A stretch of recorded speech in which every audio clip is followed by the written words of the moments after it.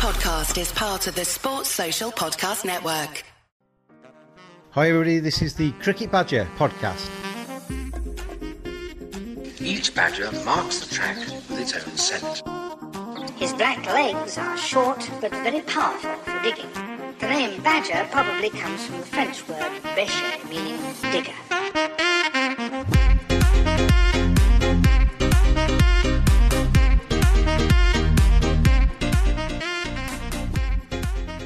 Hello everybody, welcome along to another edition of the Cricket Badger podcast, and it's a really good one today. It's in two parts, this interview.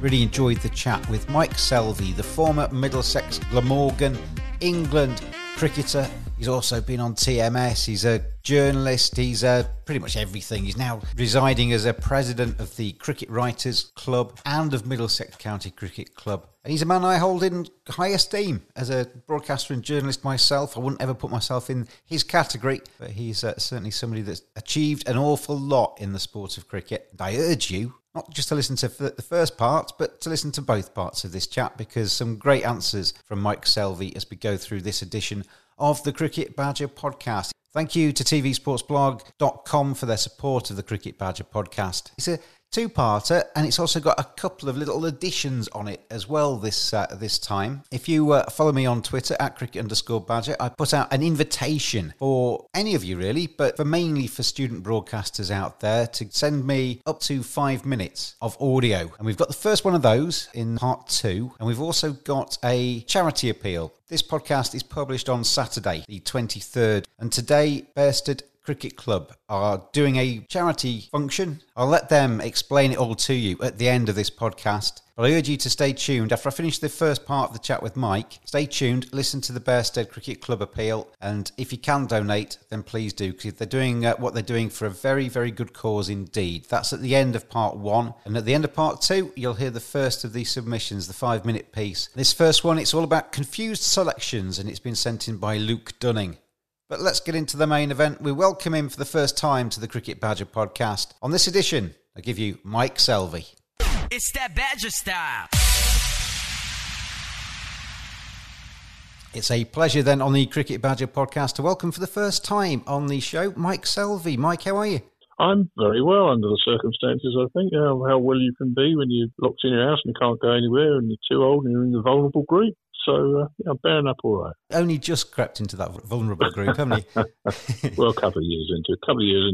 How far do you need to be? How far do you need to be out of crease? It surprised me, Mike, actually, when I looked at your age, because you've never struck me as being that old. No, it surprises me too.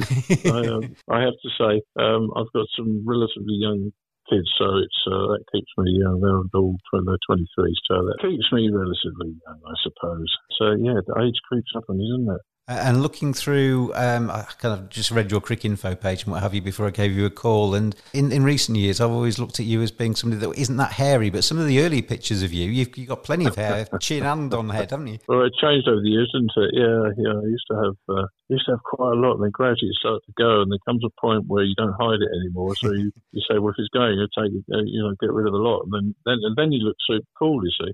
Take it off, and everybody thinks it's a great look. So I'm not going to challenge that. And much easier to look after in the current climate with no barbers open as well. It's a piece of cake, isn't it?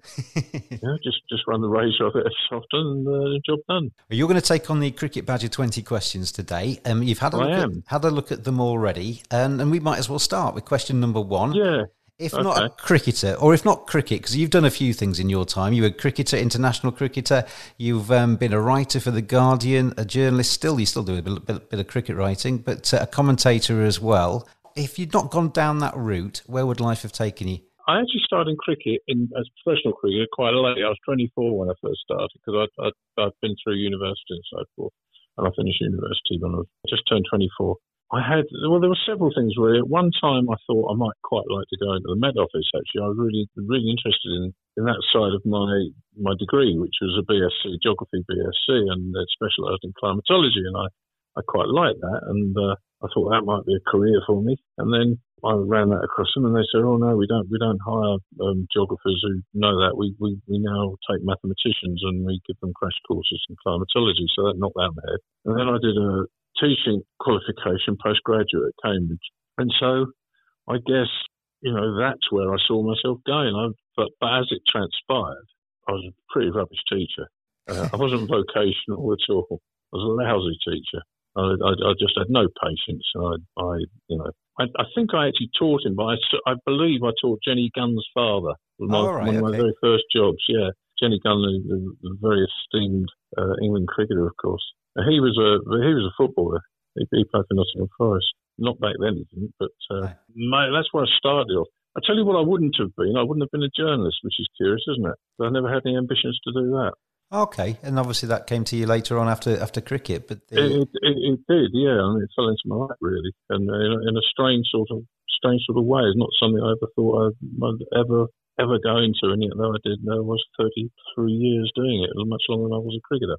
So how did that fall into your lap then? You'd finished playing cricket by the time you started writing, did you? Or? That's that's kind of a roundabout story, but it genuinely was something I drifted into, and probably at the right time, because when I started, I finished playing sort of midway through 1984 season, and I hadn't got anything to go to. I had no career to fall back on at that stage, and I did a little bit of supply teaching. I went abroad. 2 test matches. I paid my own way and did some test match special because I knew Peter Baxter, and he was the producer then, and I did a couple of tests doing that, and I thought, well, this is quite nice, and I like that. And then I wrote a couple of pieces, magazine pieces, and I wrote a piece for The Guardian about touring India, because I toured India with England, and that was an India tour. That was Gower's India tour. I went out for a couple of weeks on, and I did a couple of pieces for them, and they were right, and I thought, well, maybe I could do this, and I got various commissions, and I started doing stuff for The Guardian, and then gradually more and more and more, and then in 1987 I was cricket correspondent. And I was cricket correspondent for nearly 30 years, yeah. Did the writing come quite naturally to you? It's the most natural part of my education. I did a science degree. I did A levels. I did physics, maths, and geography. Geography I was all right. Physics and maths I hated, and I did those, and then I had to do maths at university and stuff like that. And I was far better at English and things. And I don't know whether it was career advice or whatever made me go down that field. But for me, the writing was always a very natural thing to do. It was never formulaic for me. And I'm not saying this is the right way to do it. I don't think there's a right way or wrong way. But for me, it was always just writing reports or writing comment pieces or writing profiles or whatever you're doing. It's a conversation on paper, if you understand me. Yes. So that's how I try to do my job, and it served me pretty well. People seem happy with it. I didn't get fired, so it must have attracted some people anyway. And that's how I did it. I was a totally untrained journalist. How did you find the change in dynamic? Because obviously, one minute you're a player and you're the man being written about. The next minute you're the man who is writing about the player. So how did that fit you? Yeah, that's an interesting one, isn't it? Because I was when I first started doing like county reports. I didn't do international stuff for about 3 years. The county stuff, I know the players and I'm very familiar with the players. I'm only a year on when I started from playing against them, and so there was a familiarity to it. And I guess, if I'm really honest about it, you write it so you hope they're going to look at it and think, well, that's good, or that's self, or that's funny, or whatever it is, Yeah. So in a way, you're writing for the wrong reason. Gradually, you get out of that. And I hope what you eventually cultivate is an idea that people know who you are. I think I always had good relationships with the players. I think so.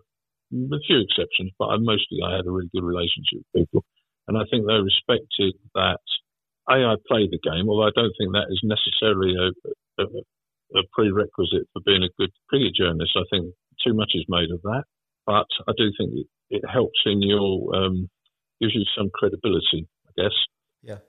But also that I was fully prepared to say what I thought and to plough my own furrow and in how I saw the games and how I saw players and things like that. And they know that came from a reasonably informed source, if you like. And I think they mostly respected me for it as a journalist. The Cricket Badger podcast is brought to you in association with tvsportsblog.com. Give them a follow on Twitter at tvsportsblog. Excellent sporting content. It's well worth a look. And give them a follow on Twitter at tvsportsblog. There's a difference, isn't there, between slating somebody and writing a reasoned piece about why you think X, Y, Z. And I guess that goes a long way towards a player's understanding of where you're coming from. Yeah, I guess so. I think it's too easy for players to dismiss people because they, how many wickets did they get or how many matches did they play or whatever. And it's actually, it helps. But, I strictly as a journalist, I probably saw well over 300 test matches. I have colleagues and former colleagues who would have seen that many test matches too, who didn't play first-class cricket. But, you see that amount of cricket and you don't half get some judgment. And also, the more you see, the older you get, the more you can actually put stuff into context. Yes. Which I think is also important in sports reporting and sports journalism. It's being able to put something into a context. Now, so the experience of actually doing something is really important. That's good to be able to identify with somebody, be it a batsman who's done something, or if you're a bowler, you can identify with how you have to bowl and what these things are. But actually to be able to then say, yes, but I saw him do that back then or whatever, that puts it into context as well. And I think it's very easy to lose that context if you get rid of experience. It was a conversation I had quite recently, actually, this very thing, and I think there's a balance to be drawn in all these things. I think sport particularly needs that context. I had a conversation, Mike, with a player once, and we were talking about what you mentioned a few minutes ago about, do you need to have played the game to actually be able to write about it or commentate on it?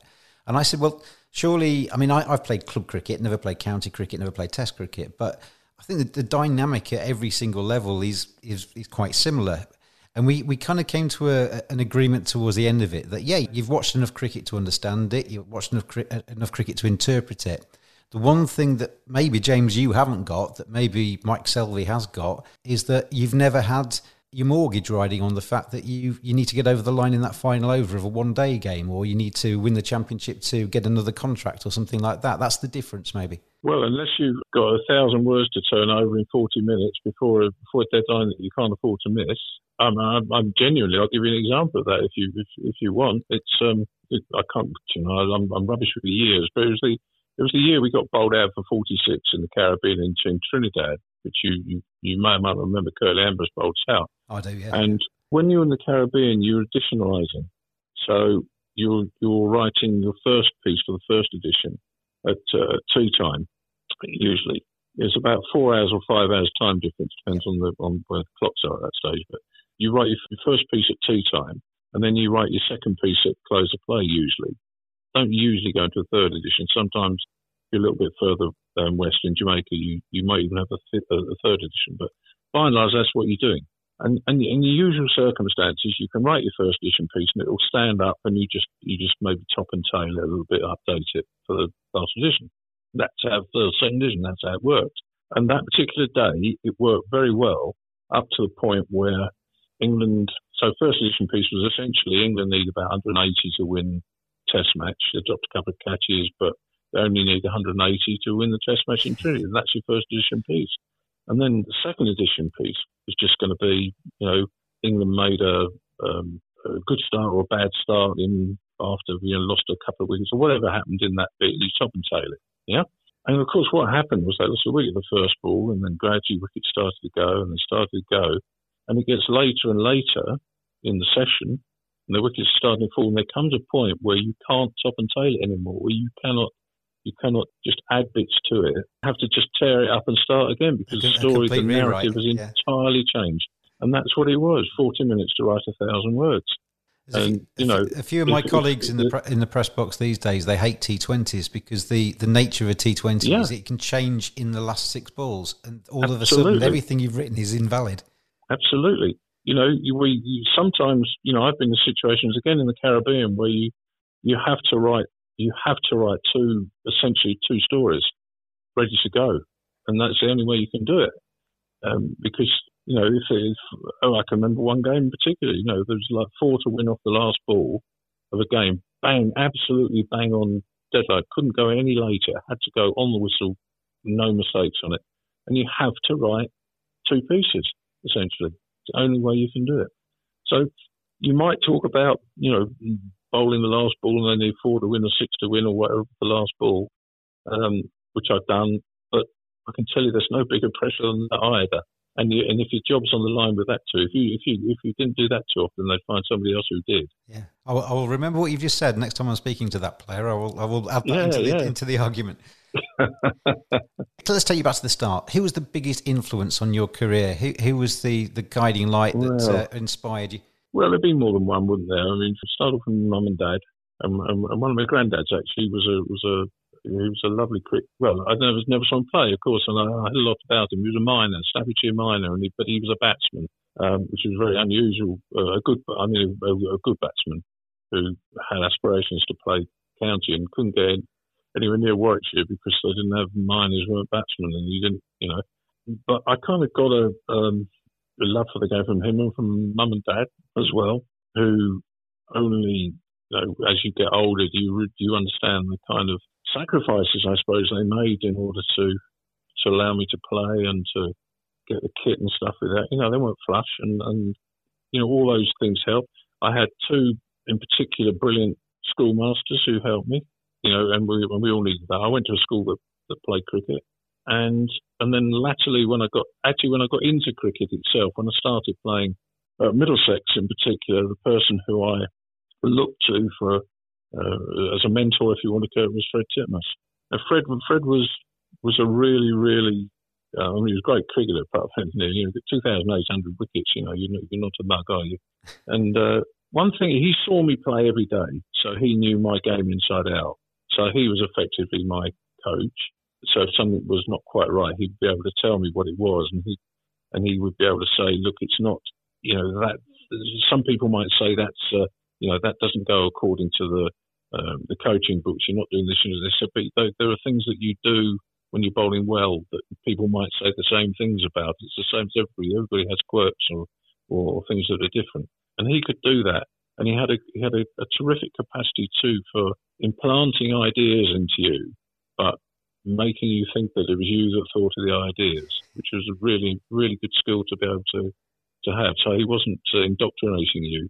You were kind of teaching yourself subliminally, if that makes sense. He was very important to me. I'd imagine anyway, though. I mean, you've already said, he's a fantastic player in his own right, so he's the sort of person that you'd listen to from your side of things anyway, wouldn't he? Oh, crikey, yeah. Yeah, I mean, you wouldn't, and his experience, Fred's first game for Middlesex was in 1949. So his experience went right through, and he played his last game, I think, in 1982. Fred turned up one day for a cup of tea, and he'd finished playing by then. And the pitch at Lord's looked like it was going to rag a bit. So Mike Brady said to him, fancy a game, Fred? He said, yeah, well, against some king. He had a game, got 3 for 30. And that was 1982. So, it's a lot. You've seen a lot of cricketers in that time, haven't you? And a lot of information to pass on to you. What's been your best moment in cricket? If I could take you back to any 24 hours in your lifetime, which one would you want to relive again? Oh, crikey. I can't pick one, can I? I can't pick two. I'll let you have two. Let me have two, like Desert Island Discs, isn't it? The proudest moment of my cricket career was playing for England. The first Test match for England was just memorable, and in particular, in one moment in that where my debut, I peaked very much too early in my career. I peaked. My Test career peaked in the first half hour. That notwithstanding, to bowl Viv Richards out for a low score in a summer in which he scored 800 runs, the best part of in 4 Test matches, was just spectacular for me, and that was unquestionably the high point of my career. But the other thing I would mention was when Middlesex won the championship in 1976. It was the first time they'd won in nearly 3 decades, and that was a team that had gradually been built up. It didn't have superstars in it, but it was a really, really good team. And it's the start of what became a really successful couple of decades for Middlesex cricket. And that was a real high point for me. 1976 then is a decent, memorable year for you. I mean, you talk about that first Test match, Roy Fredericks, Viv Richards and Alvin Kalachurran in your back pocket fairly early in your first 20 balls in Test match cricket. That game at Old Trafford. Has to be said, though, Mike, that Viv Richards came back to haunt you a little bit, didn't he, that summer? Well, he haunted everybody, didn't he? He was just unbelievable. He's an unbelievable cricketer and bloke too. He's a really good friend of mine. And Viv I played that first test match. He got 100 in the second innings of that game, incidentally. And then the next time I played against him, I didn't play the next test. And the one after that, I played at the Oval, and he got best part of 300. And how he didn't go, or how he got out, I don't know if he knows. He suddenly got out for 290 something. How did he get out of it? Anybody know why he got out? There's no reason for him to get out. He just did. He could have got 400 easy. I mean, he got 200 on the first day, and I think he's the only player ever to not open the batting and get 200 in a day. Was that right? Still, I think. Yeah, I think so. I may be wrong now, but certainly at that stage, nobody had ever, who wasn't an opener, had ever got 200 in a day. And oh my goodness me, he could play. He really could. But there was a bit more to Viv than just being a great player. There was everything about him, just the aura of him. He was a very threatening player, if that makes sense. He just carried this. I'm trying to think of the right words for him, really. I mean, I wrote a piece about him last year, and I described him as the coolest cricketer that ever walked the planet. He just had that swagger, that aura, that just presence about him, didn't he? Presence is right, but he once told me that his whole approach to the crease, which was a theatrical performance, very measured. All the things that he went through, the routines he went through, how he would eyeball the bowler, all those things was a deliberate act on his part, because he got nervous like anybody else got nervous, but he could hide it. He just used to challenge you mentally and physically to some extent, but mentally he would challenge you right from the word off. He used to say to me, he said, I can smell fear. And you had to buy into that, because he didn't mind if you were an average bowler, as long as you tried, as long as you came at him, he respected that. He didn't respect people who gave up, who didn't have a go. You know, he was formidable, absolutely formidable. I've best player I've ever seen or played against by a distance. I think as the question later on in this interview with you, if you could swap lives with any player for 24 hours and experience what it's like to be them. If it was me being asked that question, Viv Richards would be right up there. It'd be fantastic just to be in his body for a bit and just to bat like him for even an over. It would be fun. It wouldn't be him, but it would be fun though to know what it's like to feel the ball. We used to call it sweet. Yeah. Feel the ball sweet off the bat. You know.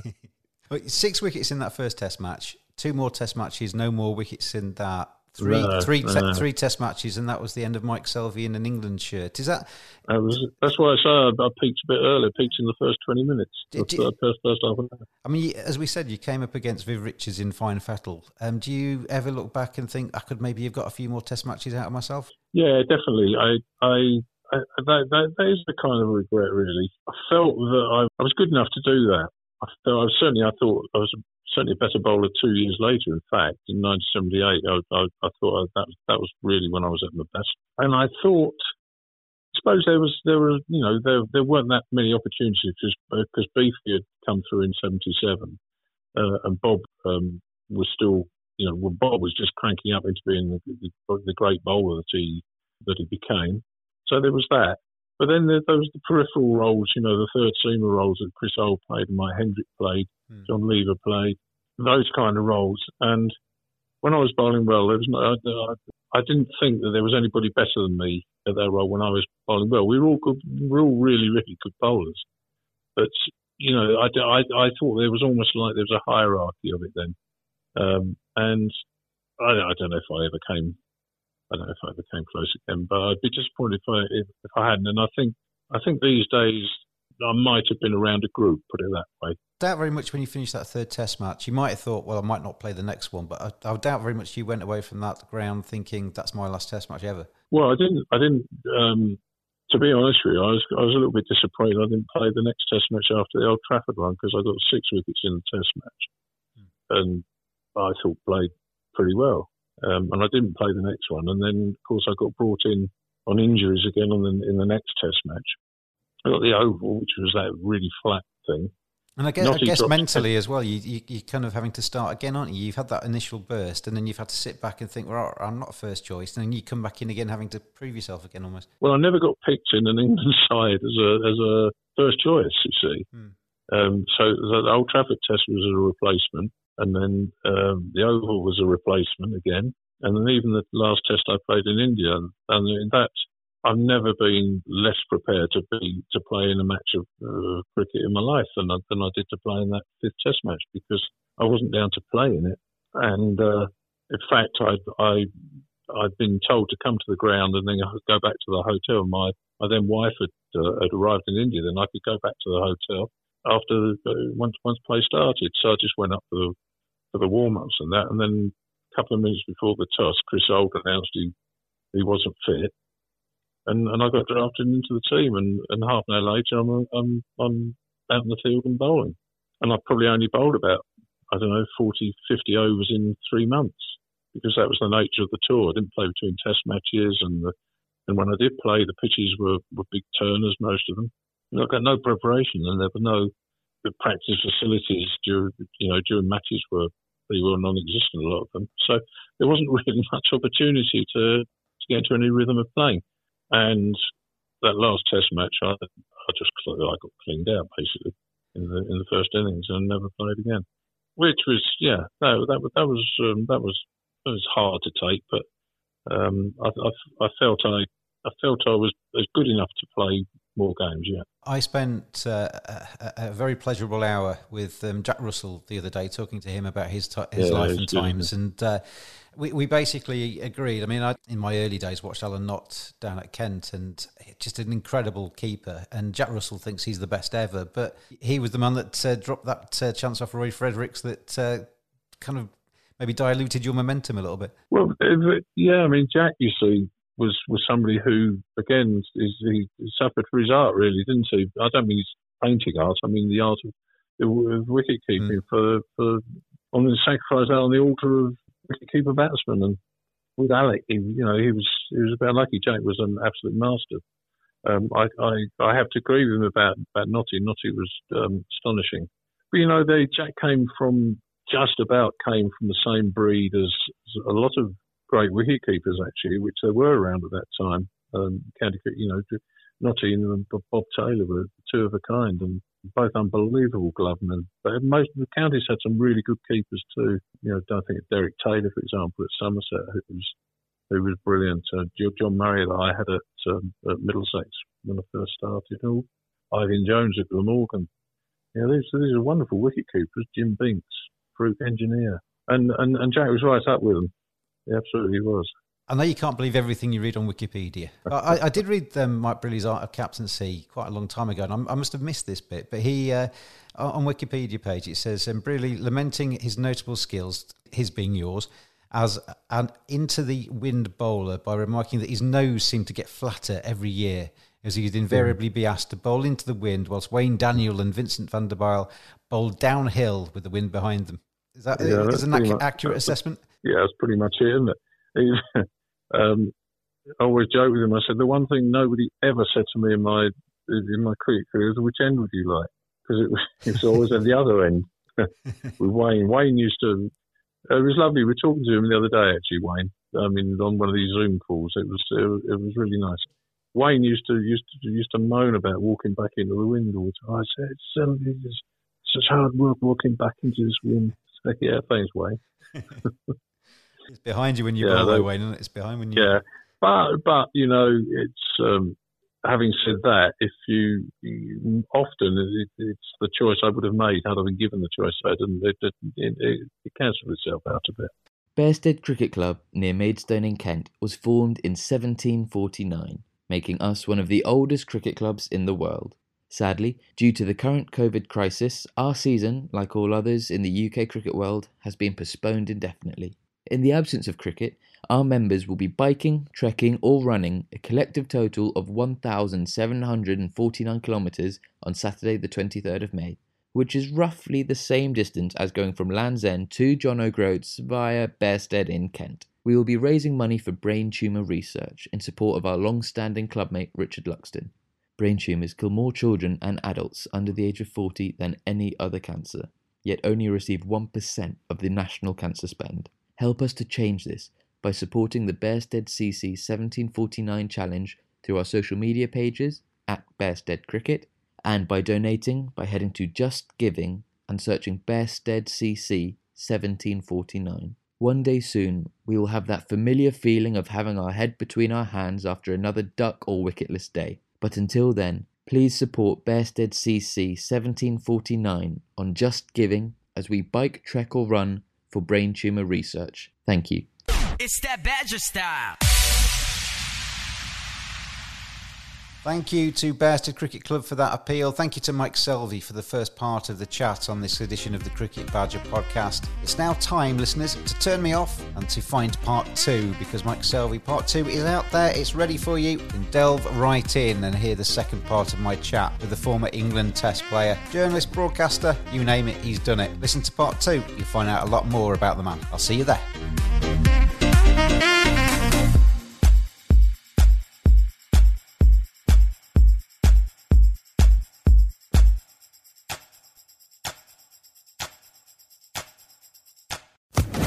Social Podcast Network.